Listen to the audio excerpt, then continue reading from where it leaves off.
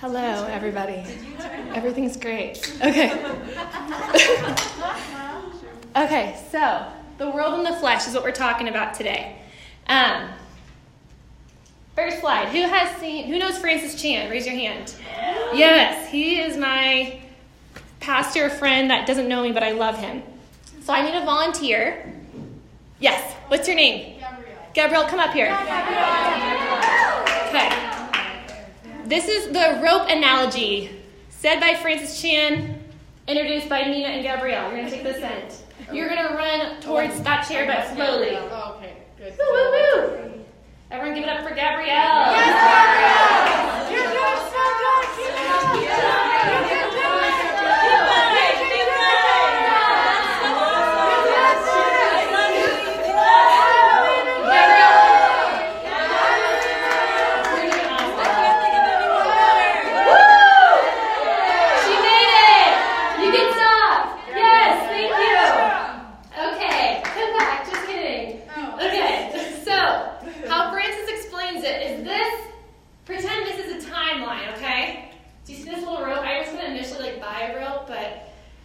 Twine's cooler. So this is your time. This is a timeline, okay? Do you see this little red part right there? Can you see it better now? Okay. This is your life here on earth. And then this is eternity, okay? So right now, we're probably about right there in our timeline, you know? And then this is eternity. And Gabrielle, you're doing great over there, by the way. Thank you. And so why I'm here today is to put into perspective where we are now and what we have to look forward to, okay? So sometimes people look at this little red portion, they forget about eternity, and they get caught up in what's happening right here on earth, what's happening in this red portion. And they, because everyone else here on earth in this perspective is seeing what they're seeing as well, right? So essentially, we often, okay, this is a butt-kicking moment, we often are just settling for things for the sake of settling for things because we forget. We forget that we're worthy. We forget that eternity has more for us, that this is just a short portion. And then sometimes we go on these retreats on the weekend and people are like, oh, or your parents are like, oh, well, why are you guys going on this retreat? Like, or friends are like, oh, you like do like this Christian thing like during college. That's cute. And they're like, well, that's like, you should be living it up. You should be like, you know, doing these things, part of the college party scene, you should be settling for these things. And you're like, well, no, that's stupid because, like, I see eternity, but they're only seeing this red portion, okay? So that's important, is I want us to just put into perspective that we're living in this red portion, but we have more to look forward to, okay? Come back to me, Gabrielle. Thank you, ma'am. Yeah, Gabrielle. Yeah, if you want to, yeah, just quickly. You're awesome. It's amazing. Yes, it's amazing. Yes. Wow. Hey, you're awesome. Thanks so much. She's good. Good job. Thank you, ma'am. Okay, so does everyone have a journal or something to write on? Awesome. Okay, so the next slide are these two castles. And this castle is, what does that say? Your castle. And this castle says, Heavenly Kingdom. Castle. Okay? So that's, look at this nice sunshine. This was also on CinderellaColoringPages.com for anyone that wants to find it later. And so if you can in your journals, just do a quick little sketch copy. Don't make it too detailed for the sake of time. But just draw two castles. And throughout the remainder of my talk, think about these castles. So your castle is kind of things that you, what are these things of the world that have come into your kingdom? So for example, like, do you see gossip? Do you see despair, lust, whatever it is, depression, porn, whatever these serious things are in your life that while you're here this weekend that you want to give up to the Lord, put in your castle. And then this heavenly kingdom are things that we're going to want to give up to Jesus. So what do you want in my kingdom, Jesus? Do you want more community? Do you want purity? Do you want hope, joy, more prayer time, etc.? Does that make sense? Yeah. Okay, so draw out those two castles, and just throughout the remainder of my talk, like I said, think about what you want to write in each.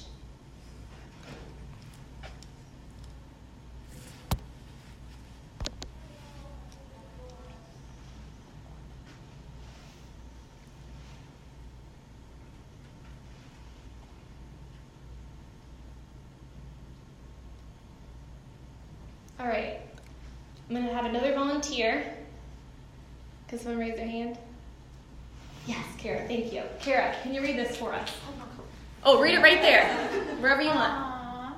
If we find ourselves with the desire that nothing in this world can satisfy, the most probable explanation is that we were made for another world. Yes. Has anyone heard of C.S. Lewis before? Yeah. He's a baller. As we continue to grow in this Christian life, the more we see this destiny, this urge being fulfilled, this desire for another world, right, for eternity, what Gabrielle was holding. And as we grow in holiness and virtue, the things and sins and temptations of this world become less satisfying, which is a good thing. The more we have a distaste for sin, the more we stand out and start pulling away from this world, which is sometimes why we have that pushback. And the enemy is going to start seeing this, and he's going to start throwing arrows at us, saying, like, no, stop that. Like, stop from striving, stop from thriving. But it is an honor to be noticed, right, by him, because it's like, wow, we're doing something right here. We're doing something right here. It's an honor to be called a daughter of the King and to be noticed and to be attacked almost. It is an honor. It is also sometimes hard, which is what we'll get to throughout the remainder of this talk. But I want us to be aware that it's sometimes a good thing to feel this pressure. Sometimes it's a good thing to have this suffering. Okay? He also goes on to say that if none of my earthly pleasures satisfy it, that does not prove that the universe is a fraud. Probably earthly pleasures were never meant to satisfy it, but only to arouse it, to suggest the real thing. Okay. Next slide. Who's seen the movie Coach Carter? It's a basketball coach. So he was, Laura, probably Mitch, yeah. So Coach Carter was a head basketball coach at a school in California. He became famous because his team went undefeated despite all these different odds, and then he later benched his team due to poor academic results, which is a different funny story. But he has this quote that says, our deepest fear is not that we are inadequate. Our deepest fear is that we are powerful beyond measure. Our deepest fear is that we are powerful beyond measure. It is our light, not our darkness, that most frightens us. Your playing small does not serve the world. There is nothing enlightened about shrinking so that other people won't feel insecure around you. We were all meant to shine as children do. Do you guys see how this word all is italicized? That's not just for these people, select people in this room, that's for all of us. It's not just in some of us, it's in everyone. And as we let our own light shine, we consciously give other people permission to do the same. That's huge. And as we are liberated from our fear, our presence automatically liberates others. Isn't this beautiful? This is freedom right here. This is freedom for us, and it's freedom for others as well. Our deepest fear is that we are powerful beyond measure. And as that we are liberated from our fear, our presence automatically liberates others. Okay, so why do we have this fear? We have to go back to Genesis 2 to talk about that. So we all know, we all know the story about Adam and Eve, right? And so they're in this garden, and the enemy is not here yet. That's important. So a woman is formed from man, and then the man and his wife were both naked, yet they felt no shame. So they were both naked, but they felt no shame. They're doing great in this garden. And then all of a sudden the snake comes in, the most cunning of them all. And cunning, according to Siri, by definition means having or showing skill in achieving one's ends by deceit or evasion. Another definition would be attractive or quaint. So cunning is having or showing skill in achieving one's end by deceit or evasion, attractive or quaint.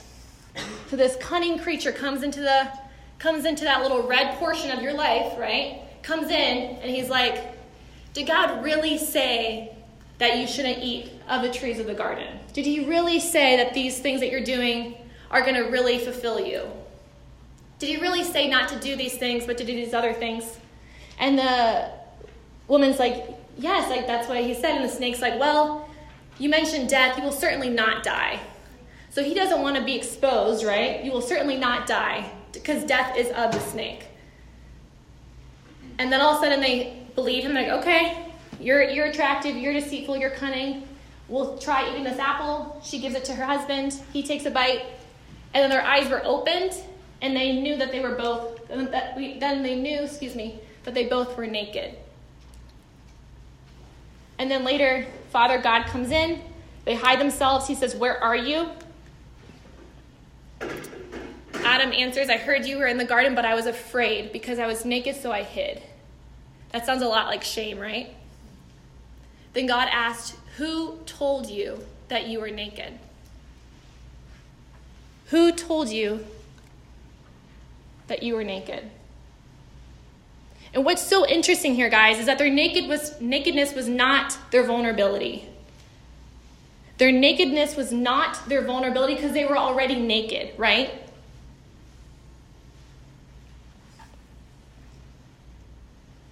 Who told you? So God's going to say, "I'm going to put enmity between you and the woman." So snake and the woman. But it's interesting because the woman gave the man the apple, right? But he's not going to put enmity between them because there's something about God's character and heart for man and woman that he doesn't want to put enmity between them because he's a good God, because man and women are good. Our bodies are good. But he puts enmity between the woman and the snake. Okay. Raise your hand if you have gone through something difficult in your life. Yep, everyone. Okay, great. Now that we've laid the foundation that we've all experienced something difficult, we can't say that all these cards are stacked against Nina. We can't make these excuses, okay? We've all been through something difficult, and as a community, we're going to move into greatness. But we're not going to make these excuses anymore. We're not going to say that these things are difficult because we're made for more. So who told you? We have to identify who is telling us in order to move into this greatness.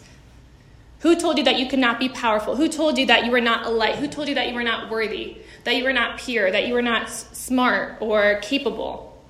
And so now sin and shame are now introduced into the world. And how are they related? Well, shame makes you justify sin, and shame tells you that you cannot be great. So shame makes you justify sin, and shame tells you that you cannot be great. There's a reason why people don't go to confession for years and years and years, because they're trying to justify their sin so they don't feel as bad about themselves. And then they start getting in a darker and darker and darker place.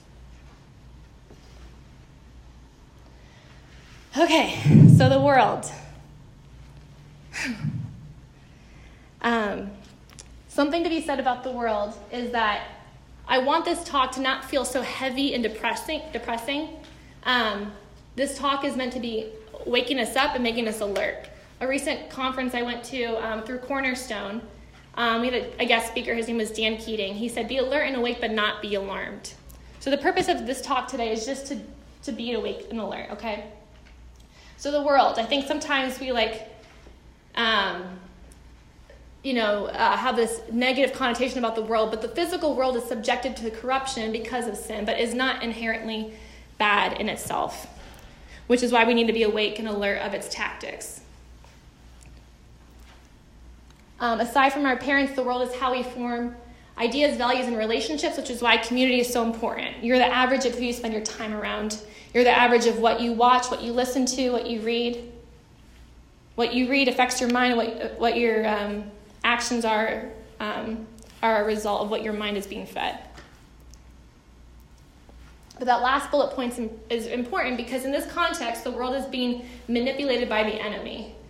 And so in this world, as we all know, it's all about me. It's all about what your social media platform looks like, what you're doing, what your major is. It's all about this, what do I get out of life? What am I getting out of this red portion of my life? It's all about self-fulfillment, self-gratification, and you're filling yourself. So essentially, in the world, I need to be blank to be satisfied. I need morning prayer to go better in order to be more fulfilled in household. I need so-and-so to be a better singer in the morning to be fulfilled in household. I need to get along with my housemates better to be fulfilled in household. I need, a boyfriend to make me satisfied in this life. I need to have a better schedule to have time to pray. And when we don't have these fulfillments, when we don't feel satisfied, we start to turn to this world and say, well, What is it marketing us? What is it telling us that will satisfy us? And then we choose those things. And we settle because greatness sometimes can appear hard to achieve. Greatness can sometimes appear is crucial there, appear hard to achieve, and therefore it is easier to settle for what is immediately visible. So like the Lord wants to intimately abide with us in prayer time, but we settle for re-racking and pushing off prayer time until later today. It'll happen later, and then it never does, right? Or the Lord wants, like intimacy with you, like I said. He wants us to know that we're brides, but then we settle for relationships with boys that are dressed as men. Or the Lord wants unity, but instead, because we've been wounded by women or because we've been wounded by community, we get cliquey and exclusive during community events, and then that further wounds more people. It's how the enemy enters. You become more inward-facing. And we become like everyone else, and suddenly Christianity becomes a chore and not an adventure. And so we still call ourselves Christian, but it's not really how we're living. And this is complacency. So I have, in order to kind of break the heaviness in this room right now, I just want to play a clip for those that have seen this video before. It's called Little Boxes. And it's great. If you guys want to, feel free to stand up and dance too. It's kind of a fun bopping song.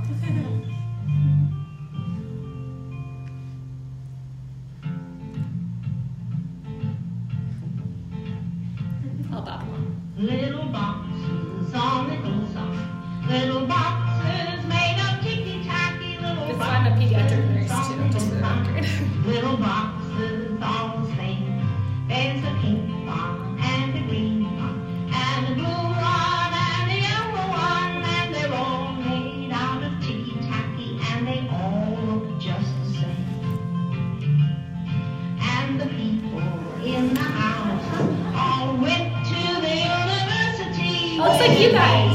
Were put in boxes, and they came out all the same. And there's doctors and lawyers and business executives, and they're all made out of ticky-tacky, and they all look just the same. And they all play on the golf course and drink their martinis dry, and they all have pretty children, and the children go to school, and the children go to summer camp, and then to the university where they are put in boxes, and they come out all the same. And the boys go into business and marry and raise a family in boxes made of ticky-tacky, and they all look just the same. There's a pink one and a green one and a blue one and a yellow one, and they're all made out of ticky-tacky, and they all look just the same. Give it up for Little Boxes. You're so cute.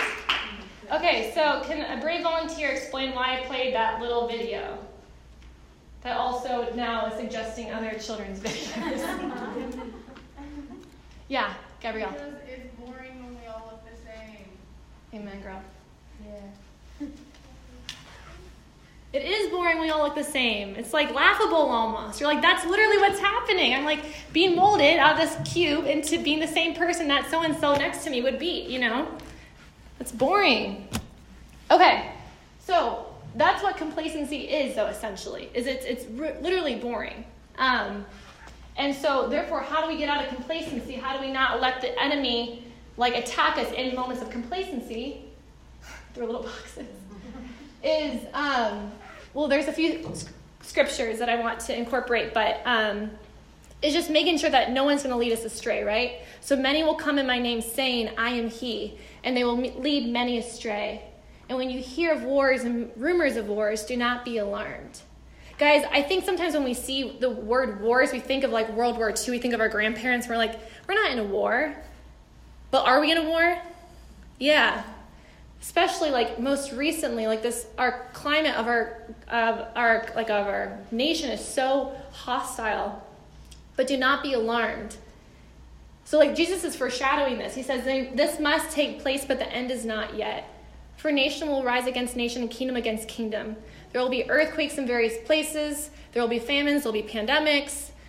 These are but the beginning of the birth pains. And he goes on to say again later in Matthew, beware of false prophets who come to you in sheep's clothing, but underneath there are ravenous wolves. By their fruits you will know them.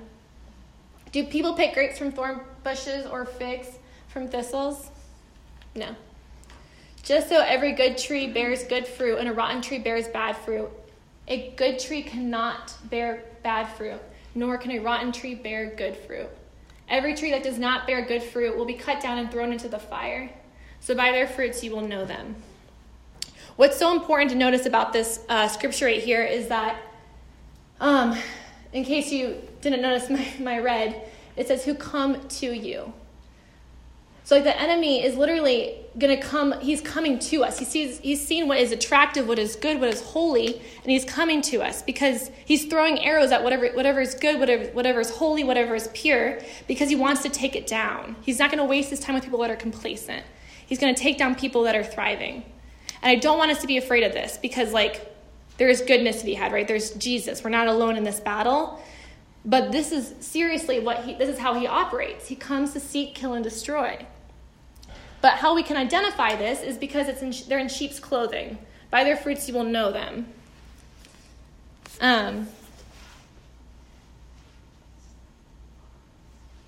So then it says later, be on your guard. Just again, bearing witness, being aware of what's happening. I think sometimes even like the word martyr gets kind of watered down. Does anyone know the story of Saint Kateri? Like how she, yeah.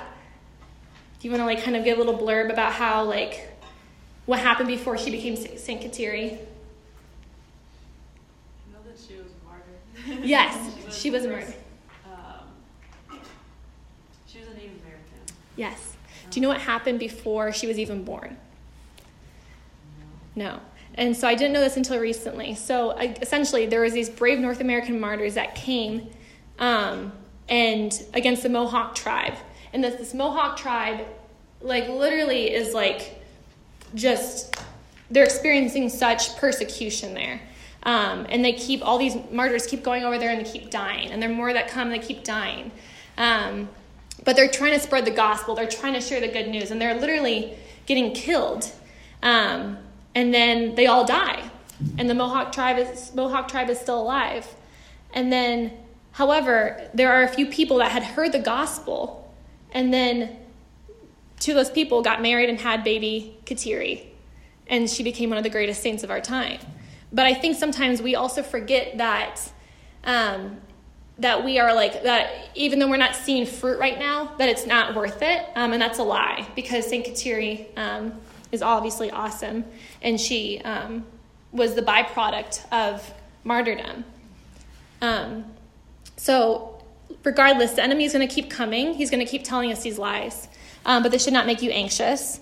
And especially as women, we know that God put enmity between women and the snake. So we are vulnerable, but our nakedness is not our vulnerability, right? Like who we are as women is our vulnerability. But if we have our inheritance rooted in the right place, we're not vulnerable anymore. Also, have you ever noticed how the evil one speaks lies into areas that you've often had victory in? Yeah. Why does he do that? It's because you already have victory in these areas. You're already strong in these areas. He's not going to waste his time with areas that you haven't, that you're weak in, right? That's just a waste of his time. He also attacks very slowly and steadily, and kind of tries to see how he can, he tries in small ways and then big ways.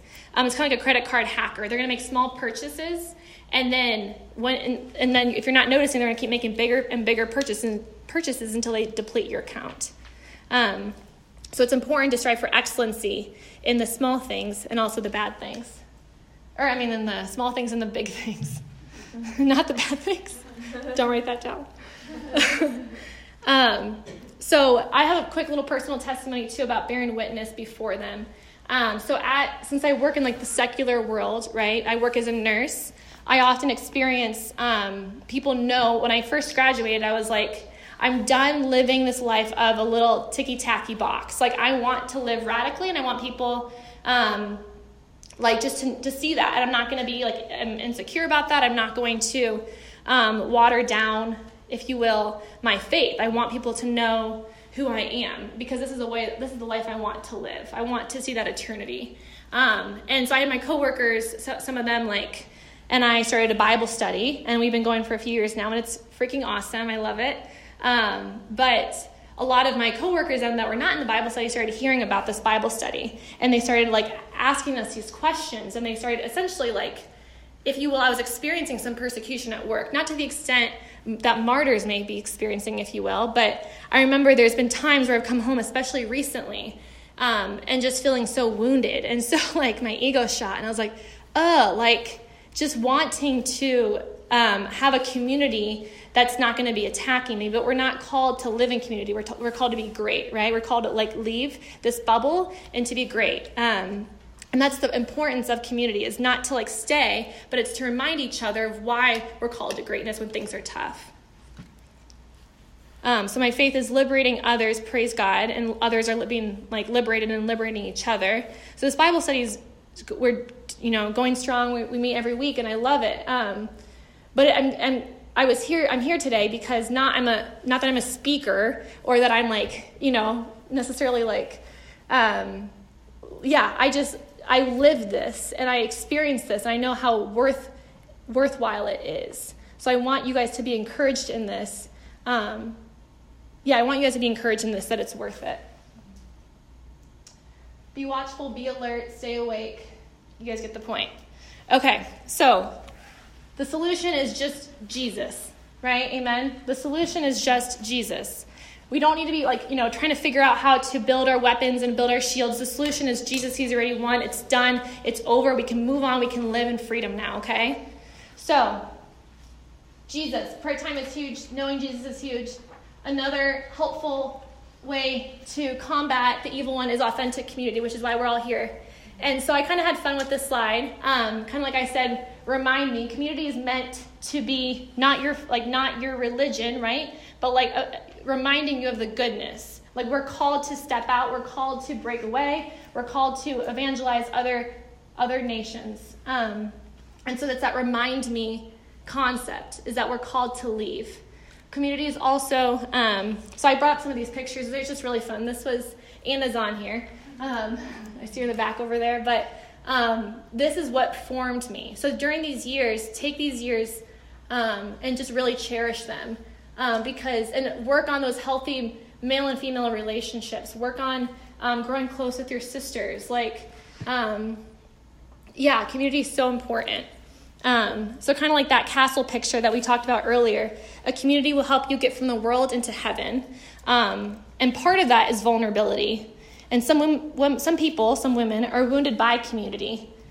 I know I was initially in college. I was wounded by it. I was no. And that's the humanness in it. But a lie is that Jesus, Jesus doesn't want you to be in that community anymore. Actually, we're called to bring revival. We're called to heal. And the evil one wants to separate. He wants to divide. So he's going to keep wanting to keep these things in this dark dungeon of yours. So kind of like that castle. Think of anything that you're ashamed about. You kind of keep in this dungeon. And he wants you to keep that there. But the beauty of community is that you can share these things with each other. Come, Holy Spirit, open up the windows, release these things, let the Father heal them, and let your community fill that space. So as soon as you open up these dark dungeons, let your community heal that, or let the Lord heal that and let your community in, so they take up space where dark things can't come in again. You are responsible for creating that world you want to be in. If you see an area of this community that could be greater sanctified, then be that movement.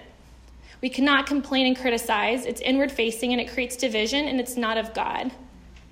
And so that remind me concept, again, just to reiterate, is essentially I've eaten at the wedding feast. And so now we're reminding each other the lavishness and the abundance of what this wedding feast entails. It's reminding each other when things are hard. Community is also transformative. 1 finding people that will challenge you to be better. So, for example, I brought up a picture of one of the previous SPO missionaries at Ohio. Her name's Jonna. She's now in New Jersey. And I lived with her. My last year, I was in Judah with Anna, Jonna, and another girl named Haley. And at first, Jonna and I we butted heads a lot. We both have strong personalities, and she was constantly challenging me. And I was like, girl, I'm just here to, have friends and, get to know Jesus and, have fun, okay? Stop trying to make me better, which is hilarious that these were my honest thoughts. And she just kept pushing in, and she kept challenging me, and I'm so thankful for that to this day. So finding people that will challenge you, not appease you, is huge for community. Community is also protective. It can be a safe place. And we are a family. So this family needs to be intentional with one another. So let's be vulnerable in that. And then lastly, in the world but not of it, this world needs less women. This is one of my favorite quotes. This world needs less women who know how to take and post good photos of themselves. It needs women who can do hard and holy work. Amen, right? So the diversity of Ohio State will enhance your missionary capabilities upon graduation. So take this time and place as God building your skill set. Invest in your missionary opportunities on campus. Okay, I'm going to do something cheesy, but turn to the people around you and smile at them and say, I love you. Make it as weird as possible. Okay. All right.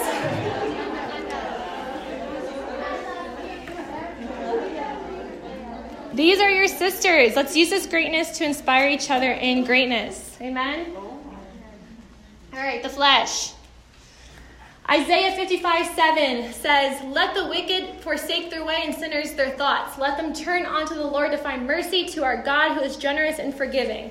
For my thoughts are not your thoughts, God says.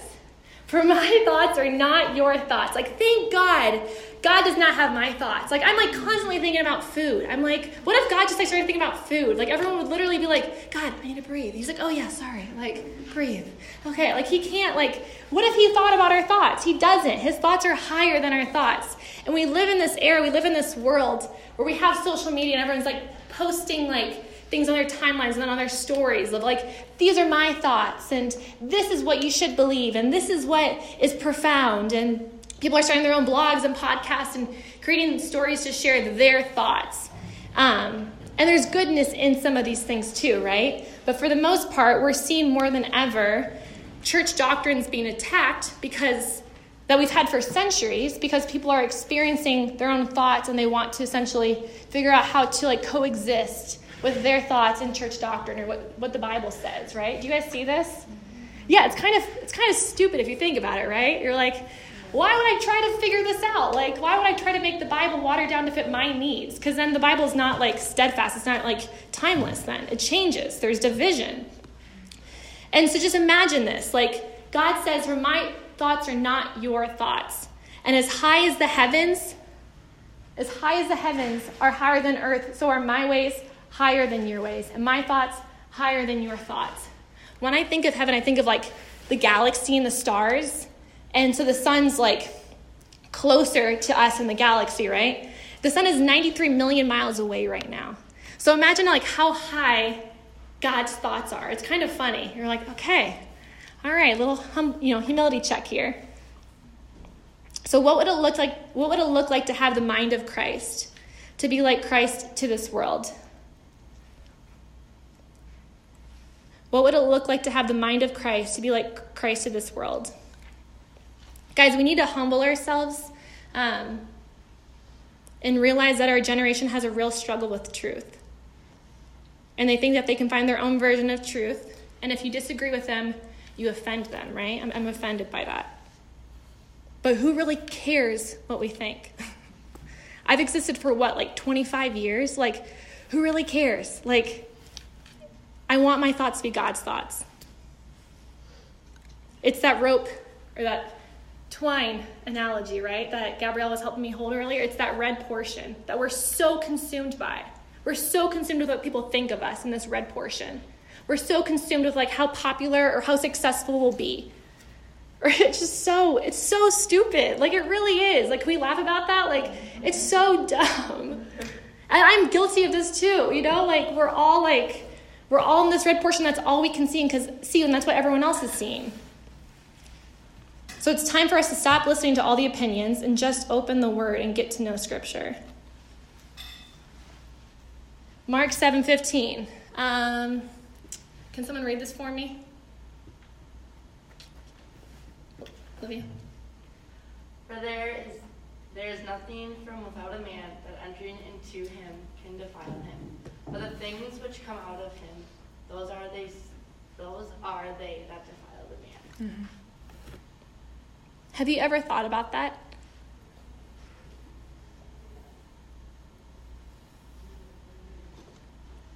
That your wounds don't defile you? What someone said to you or did to you doesn't defile you. It's what comes out of him or her. So what you do in response to this is what defiles you. That's really important, guys. What has happened to you in the past, we raised our hands earlier in the beginning, what has happened to us in the past does not defile our actions, does not determine our actions. We determine that, okay? So stop playing the victim card. I'm serious. Stop saying that the cards are stacked against us, because it's not. We have freedom. We have inheritance. We have victory. We have goodness to be had. And I think some of us still, and I see this too in the secular world with like girls I work with, we still operate out of this woundedness. We operate out of woundedness, out of a place of like orphan mentality and not out of victory. And while the world distracts, the flesh acts. And I think sometimes we talk about the flesh in this negative way. But in reality, the flesh is just acting on the environment it's in. So we have to define the word flesh. I think your outlines talk about this a little bit, but the flesh can mean different things in the Bible. It's not just emotions, sexual desires, or our body. It can be considered an obstacle to a life with Christ. But our body, our emotion, our sexual desires can be seen as conversation starters, not decision makers. So that's something I want us to bring into freedom today, is that they're only bad when we allow the impulse to make the decision. So sometimes we think about our sins and we become shameful about them, right? But as long as they're just conversation starters, like get them out, bring your dungeons to the light, get them out, talk about them, and heal from them and freaking move on. Like, get over it, move on, live in freedom. They're only bad when we allow the impulse to make the decisions. They're only bad when they defile our actions. Do you guys can I get some head nods? Do you guys understand this? Does this make sense? So for example, like impatience, discontentment, restlessness. Questions could be like, why am I feeling restless? Am I struggling for control? Or anxiety, depression, loneliness. Why do I feel lonely? Have I ever really truly been lonely? Insecurity, self-pity, being hard on oneself, fear of rejection or what others will think. Why do I feel insecure? Is my fear actually that I'm a light in this darkness and that frightens me? Kind of like what Coach Carter was saying. Am I actually a light in this darkness and that frightens me? That's so true. Why am I trying to make these people like me? Why do I feel like I'm trying to prove myself to them? What about their attention is so satisfying? Will their attention ever truly be enough? Or sexual desires. Why am I feeling this attraction to that man? Why do I feel that I need to make sure that he knows that I like him? Why do I desire to tell my boyfriend everything? Why do I push boundaries with him? Do I believe in God's holy design for relationship? Why do I feel this craving to watch porn or to masturbate? Am I feeling more fulfilled or more isolated after? Or comparison or jealousy. What about her do I feel that I do not have to see, or that I do not have, or I do not see in myself? What stirs in me when they get the attention and I don't? Do you see how these are conversation starters? These are not areas of shame. Because shame is of the evil one and he wants to cripple us and he wants us to keep these things in the dungeon. especially in community, especially when you don't have to have it all together. I just want you guys to know that. Like, that's why we're here. That's why I'm here. It's all a journey, right? We're all growing, we're all learning. So let's air out. Let's get the dungeon, open. Let's talk about these things. So the external world is speaking these lies to your internal flesh. So the external versus the internal. These thoughts are not bad. They're healthy conversation starters, like I said, and they're normal. But because of that fall, because of Genesis, we feel that we need to be shameful about these things. And these thoughts can bring us to healing, can bring us to restoration when these thoughts are surrendered to Jesus and that sin no longer sits on the throne. Jesus does. Sometimes we read all these self-help books or these positive thinking books, but in reality we just need a renewal of the mind, and that's what this is. This is a renewal of the mind. We're no longer gonna operate out of these things. We're no longer gonna speak a declaration over ourselves that morning and forget about it that night or that next day. We're gonna freaking renew our mind and we're gonna move on. Okay? Amen. So stop taking ownership for your sin. Stop feeling shameful about it. Stop trying to muster enough strength. Pick up, yourself by your bootstraps, white knuckling it to keep working on it. You weren't meant to do that. The Lord has literally won that for you. So just surrender it and receive that mercy. Women in receiving, it's funny. It's a funny thing, but we're gonna receive the Lord's mercy for this and move on. I wrote down, we are in a battle. We don't have time to question things. Do you guys know the podcast Abiding Together? Yeah. I pretty much had to do this for the sake of just giving Jaslyn something. But I love Abiding Together. Thank you. What's your name? Lolly. Thank you for raising your hand and being pumped up with me. But Heather Kim, as you probably know her on the podcast, says, stop talking to the dang snake. Seriously, we know that we have these desires of the flesh. We know that these things are of our body. But that doesn't mean we have to keep talking and keep trying to figure these things out on our own. Right? Or just stop talking about it. Let it go, surrender it, receive mercy, and freaking move on. We don't have time to question things. And the evil one, like I said earlier, is going to attack what has already been glorified. So be aware of this and move on. All right, your chest is a little sore right now. Sorry. Okay. So there's 3 common methods of self-defense, also told by a member of the Abiding Together podcast, Sister Miriam James. I kind of fangirl after her. She got her own slide. But so these are 3 common methods of self-defense for when we're trying to receive and we're trying to move in this. Can someone read these 3 things for me?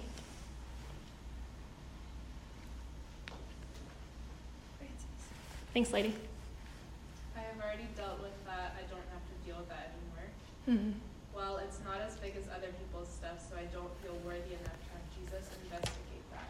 Or it's not a big deal. If I start crying, if I open that door, if I let that part of my heart be seen, I don't know what's going to happen. Mm-hmm.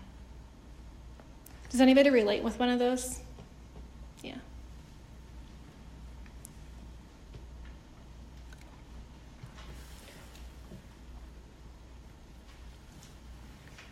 So for the first one, noticing that first one doesn't minimize the gravity or the seriousness of it,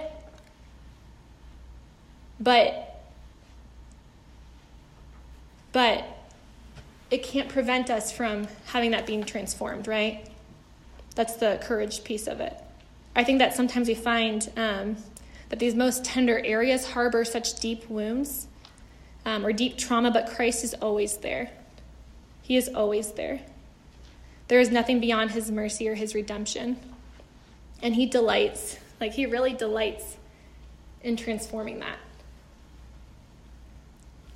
The second thing, well, it's not as big as other people's stuff, so I'm just not worthy of receiving this then. Or it's not that big of a deal. Don't go to these places alone. Don't believe these lies. It is a big deal. Hold the hand of Jesus, hold the hand of your sister, hold the hand of Our Lady or the saints. And keep in the gaze of God during this. Don't fall into the enemy's lies that this is futile or it's meaningless. Or your suffering doesn't mean anything. We were not meant to keep just suffering and bearing these burdens, okay? I think that's actually huge. I think that sometimes we think that we have to take this and just work with this for the rest of our life. I'm always going to be depressed. I'm always going to be struggling with purity. I'm always going to be feeling insecure. We don't have to live that way anymore. And I'm being dead serious. The Lord can seriously transform that. He wants to transform that. He already has transformed that, actually. It's a matter of us just receiving this now. And the third thing is, if I start crying, if I open that door, if I let that part of my heart be seen, I don't know what's going to happen. And how often in small group do you not want to cry or want to share something because you're I'm going to be a mess. That happens pretty much in every one of my small groups throughout the years. And we're not surrendering to an ideal or an idea. We're surrendering to a person. So there's safety there. We know this is secure. And that person is a person of love. It's the Prince of Peace. And there's nothing bad that is coming from his heart. Does God keep his promises? Yes or yes? Yeah. Yes. If he didn't, he wouldn't be a loving God.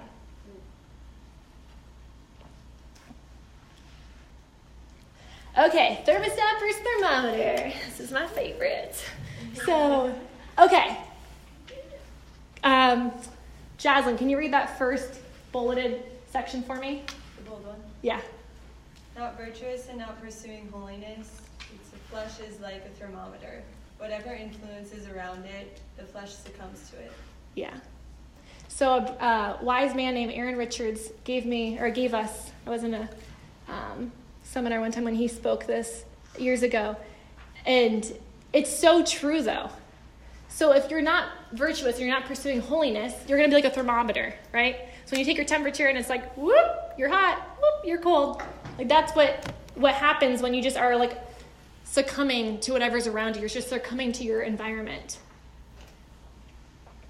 But pursuing virtue and holiness and being vulnerable and bringing these things to the light in a humble way is like a thermostat. You are set. Nothing can bother you. You're stable. Do you guys want to be a thermostat? Say, I want to be a thermostat. I want to be a thermostat. Say it one more time. I want to be a thermostat.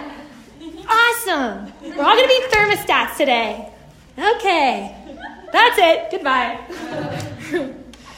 But the thermostat sets the temperature for its environment, and it influences the environment to meet its firm standards.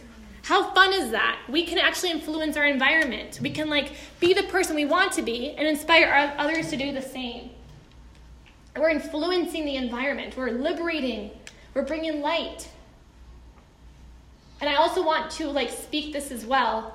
When in mission, sometimes women will drop their standards to meet other women's standards for the sake of allowing them to see eye to eye and then whatever. We still can meet them there. That does not mean we drop our standards, okay? So example, with the party scene. That does not mean you start consuming large amounts of alcohol or in a gossip environment. That does not mean you start gossiping for the sake of fitting in.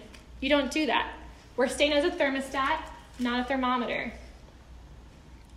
And that's what grace is for. You show them grace to reach these high standards, but we're not lowering ours. And that's very important.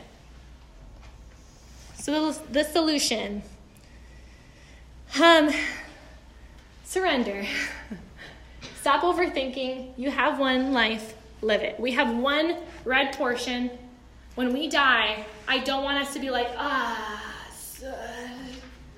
no, we're going to be yeah, I lived this one life. I lived it well. I'm proud of it. We're going to do this life together, ladies. We're going to get there. Yielding to the Holy Spirit. Come Holy Spirit is really powerful in prayer. And the other solution too is spending time with Jesus. This is huge. Sometimes I think women get caught up, I know I do as well, get caught up in all the logistics of prayer time, all the things I have to get done, those checklist items or things to read. Just do less and be more. More be, less do. The more time you spend with him, the more you know him, the more you look like him. Mentorship. I talked about this earlier with my friend Jonna. Find someone who will challenge you, not appease you. Someone who will challenge you, not appease you. Write that person down right now, actually, in your journals. Whoever that person is for you, write them down.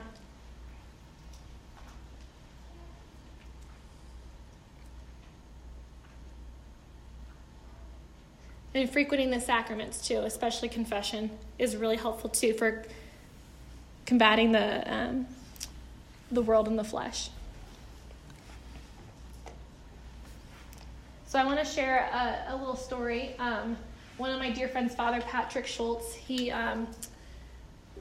married Brad and I, and he sent me, this is from a text he sent me. I had taken one of my, this is a glory story, so often in the secular world, in this Bible study, I'm trying to bring Jesus to these girls, right, to these women, trying to love them, trying to show them love himself, and I'm just getting really beaten, because there's a lot of these things that they're saying, well, Nina, like, that doesn't make sense, and it's kind of like the whole, back to what I was talking about earlier, where, like, my thoughts don't really match up with what the Bible's saying, so therefore I'm just going to kind of, like, pick and choose what I want, and, like, live that then. And so there was that a fly? And it was a huge fly. He was like ginormous. So there was this one girl though that praise God for this. I think the Lord just like gave me fruit in this way. But she hadn't gone to confession in like 5 years, and so which is nothing to be shameful about. But the cool thing is she went to confession. And so he sent me this text after we had gone to confession. And by the way, when I had gone to confession with her, we drove up to Wadsworth, Ohio. So it's an hour and a half. And the whole time I'm like, I'm going to buckle her in. She's not leaving my car. We're going. Like, floor it, Nina. Like, we're getting there. She's going. And so we get there. She goes first. They were back there for a while. She comes out. I go in. And both Father Pat and my friend were crying. And it's really interesting to see the priest cry, too, because you're like, what happened? And I closed the door, and he said, Nina, she's so beautiful. And I think I still get emotional thinking about that. Because imagine if Jesus said that about you once you leave the confessional. The reality is he does. Nina, she's so beautiful. I was like, oh, okay. Oh, yeah, she is. And I think sometimes we think that our shame or our sins are these temptations of the flesh are just not, it's this whole like productivity thing, like I'm not producing, so therefore I'm not worthy. But the reality is that's a lie, and you are beautiful, and the Lord loves you. So he sent this text. He said, sometimes the confessional is the father embracing the prodigal who has returned home. Other times it's the bride's vulnerability and spiritual nakedness before the bridegroom. And she's begging to know that he still loves her. It was the latter. I'm reminded by those encounters how exquisitely beautiful the priesthood is. How sacred is the space where the priest works and walks. The terrain of deep, deep intimacy. He also said to her, after she had confessed, he said, thank you for showing me who the real is. Thank you for showing me who the real Nina is.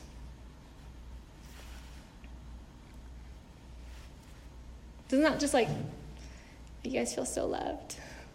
Yeah. You are a daughter of the King. You are a bride to the bridegroom. That question we talked about at the beginning, like, who told you this? Like, who told you? What power does that enemy truly ever have? Something important is also to remember where we are in this battle. We are on the offense. When we hear in Scripture that the gates of hell shall never prevail against it, the gates of hell shall never prevail against it. It means that the enemy is already at his gates. He's already getting this pushback. He's already here at his gates. And he can't prevail anymore. He's at his gates. He's stuck. He can't advance anymore. That's important. We are on the offense. We've already won. The enemy is literally at his gates. He's whining. He's scared. The Lord is winning. So stop playing the victim card. Stop playing the victim card and live out of your inheritance. Live measurably out of your inheritance.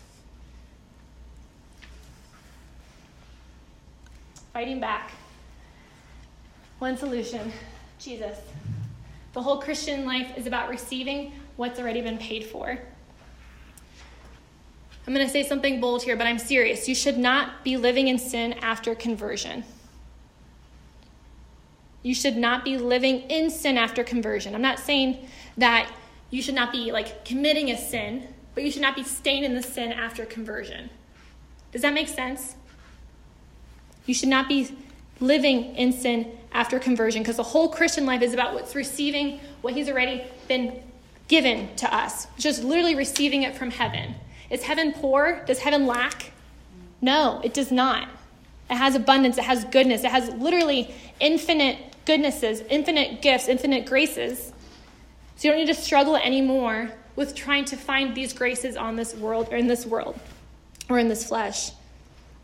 You don't have to have a pretty time in your lifetime in this red section to be at that spot. You don't need a fancy prayer or a better place or a different time of day to receive these goodnesses and these graces.